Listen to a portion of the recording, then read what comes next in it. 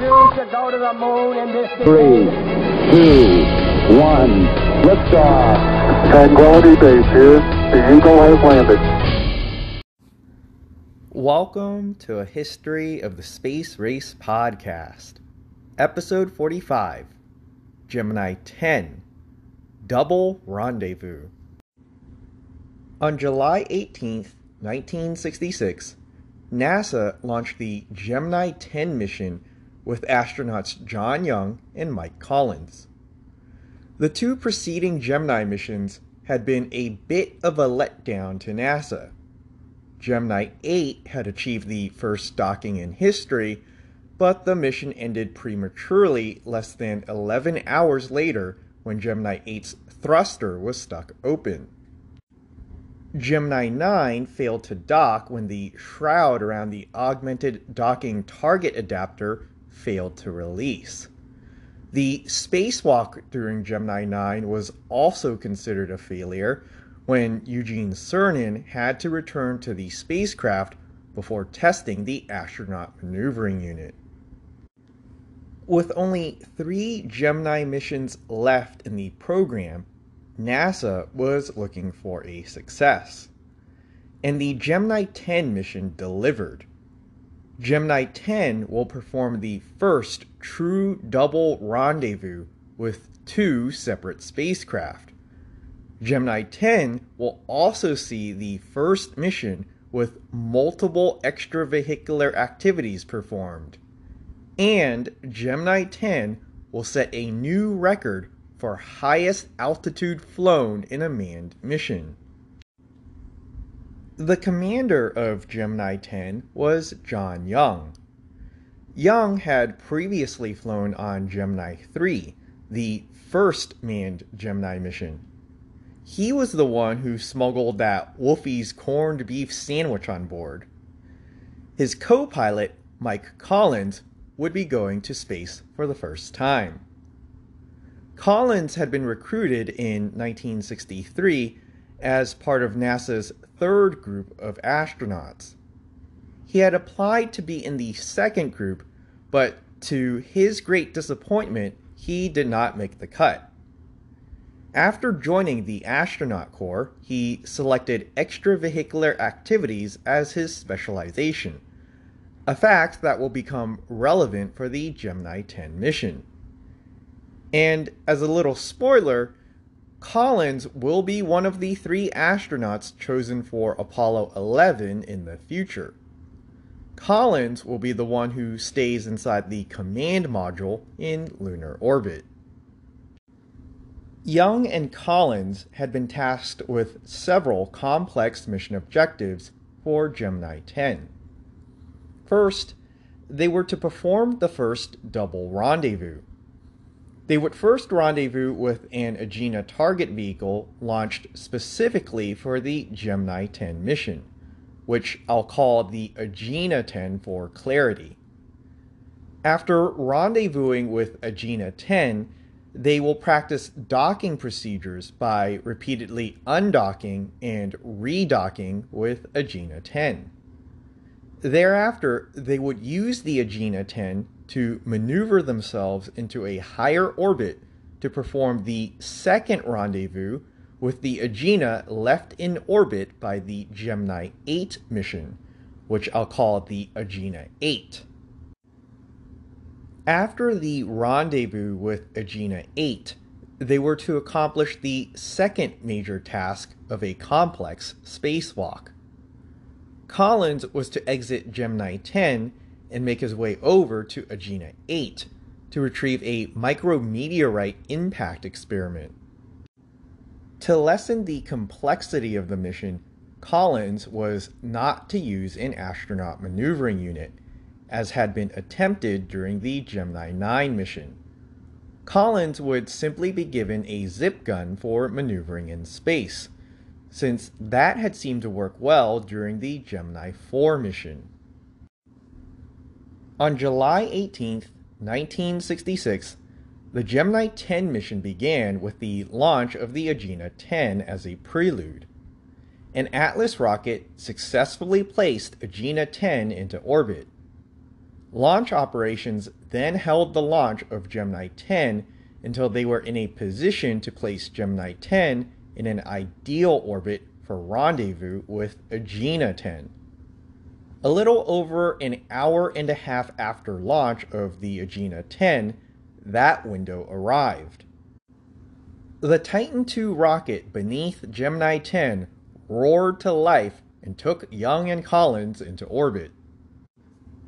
Once in orbit, the astronauts calculated the maneuvers to achieve rendezvous with Agena 10. At first, Young tried to do this manually by taking calculations using a sextant.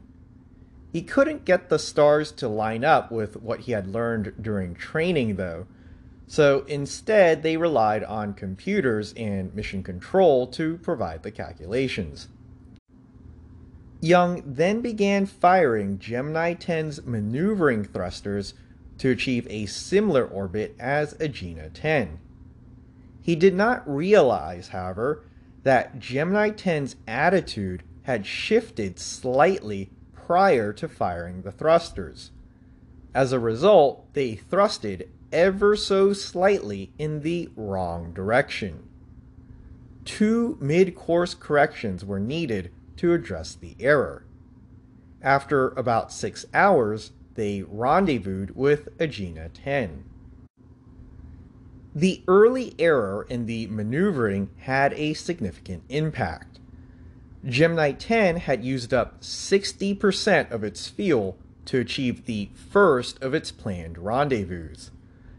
The amount of fuel used was 3 times more than had been needed for previous rendezvous attempts. Mission Control in Houston now had to run calculations to determine whether other mission objectives could be achieved. One immediate impact of the excessive use of fuel was the cancellation of docking practice. After Young docked with Agena 10, which was only the second docking ever in space, Mission Control told Young to remain docked. They would no longer be undocking and redocking for practice. The astronauts became worried that Mission Control might even cancel the second rendezvous planned with Agena 8. That fear disappeared when Mission Control gave the instructions for maneuvers to reach Agena 8. The rendezvous with Agena 8 began with another first for the Gemini program. For the first time, the Agena rocket's main engine would be fired while docked with a Gemini spacecraft. John Young fired the Agena 10 engine for about 80 seconds to bring the Agena and Gemini 10 vehicle combination into high orbit. When the engine fired, Young and Collins were pressed forward into their harness by the force of -1 g, and they could also feel their eyeballs coming out of their sockets. They were pressed forward into their harness rather than backward into their seats because they were flying backwards. The Agena and Gemini dock nose to nose.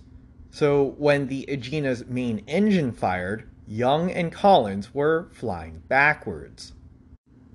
Unfortunately for Young and Collins, because they were flying backwards, they couldn't see much when the engine fired. The Agena blocked most of the view from Gemini 10's portholes. The initial firing of the Agena main engine raised the spacecraft's apogee, the highest point in their orbit, to about 760 kilometers.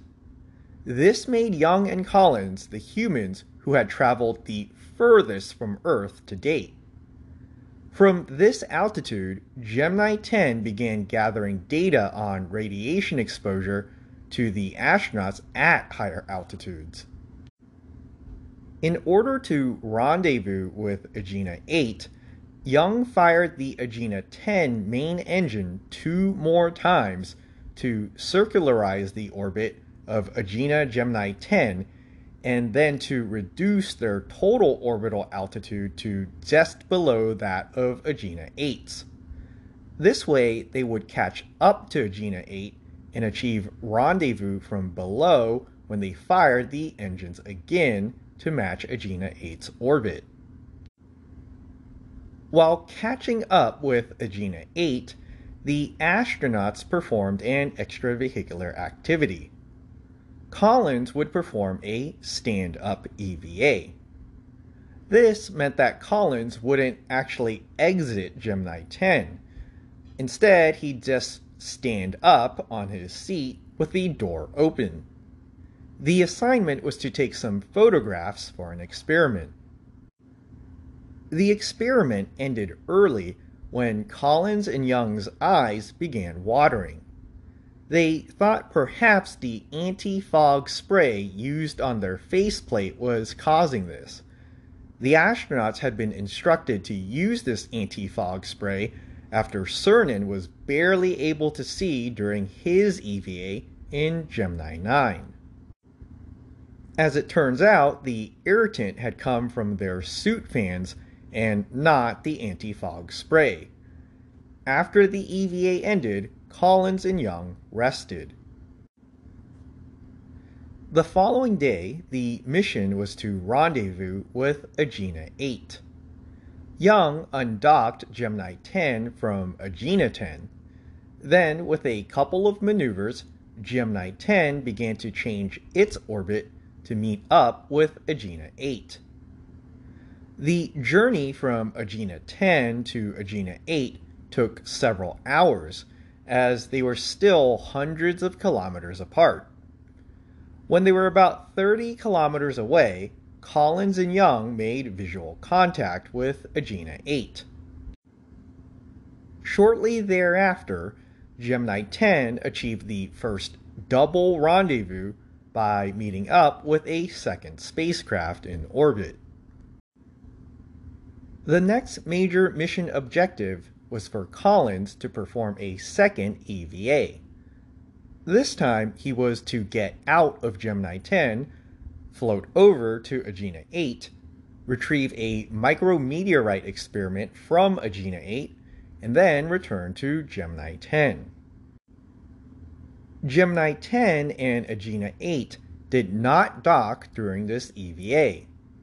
Instead, Young remained inside Gemini 10 for station keeping. He kept Gemini 10 about 3 meters away from Agena 8 at all times. Like Cernan during Gemini 9, Collins found that every task during an EVA took far longer than planned. Collins had to make 2 attempts before he picked up the micrometeorite package. The first time he floated over to Agena 8, he couldn't get a grip on Agena 8's smooth surface. He ended up floating away freely into space. He was never in any real danger, though, as he remained tethered to Gemini 10. For the second attempt to reach the package, Collins decided to use the zip gun, similar to the zip gun that was used during Gemini 4 to help James McDivitt maneuver during his EVA. Collins managed to get himself back to the Agena 8, and this time he managed to pick up the package. He was supposed to replace it with a different experiment, but fearing he might lose the current package, he decided to head back to Gemini 10 instead by pulling on the tether. Collins then handed the package over to Young for safekeeping. The next objective for the EVA was to fully test the zip gun. To do this, Collins extended his tether to Gemini 10 to its maximum length of 15 meters. This would allow him to float freely. Up to now, he had only released about 6 meters of the tether to avoid having it get in the way during the package retrieval mission. Collins planned to use the zip gun to maneuver around Gemini 10 and Agena 8. Before Collins could start testing the zip gun, however, Mission Control told Young that they were running out of fuel. They could no longer afford to continue station keeping near Agena 8. So, Collins had to cancel the zip gun test and get back inside Gemini 10 so they could leave. After Collins got back inside Gemini 10, the two astronauts now had to deal with a 15-meter-long tether just floating around the cabin. The tether became so obstructive that after about an hour, they decided to open the hatch again and throw the tether out.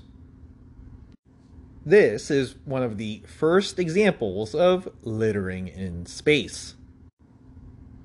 With Double Rendezvous and the EVA now completed, the main mission objectives of Gemini 10 were over.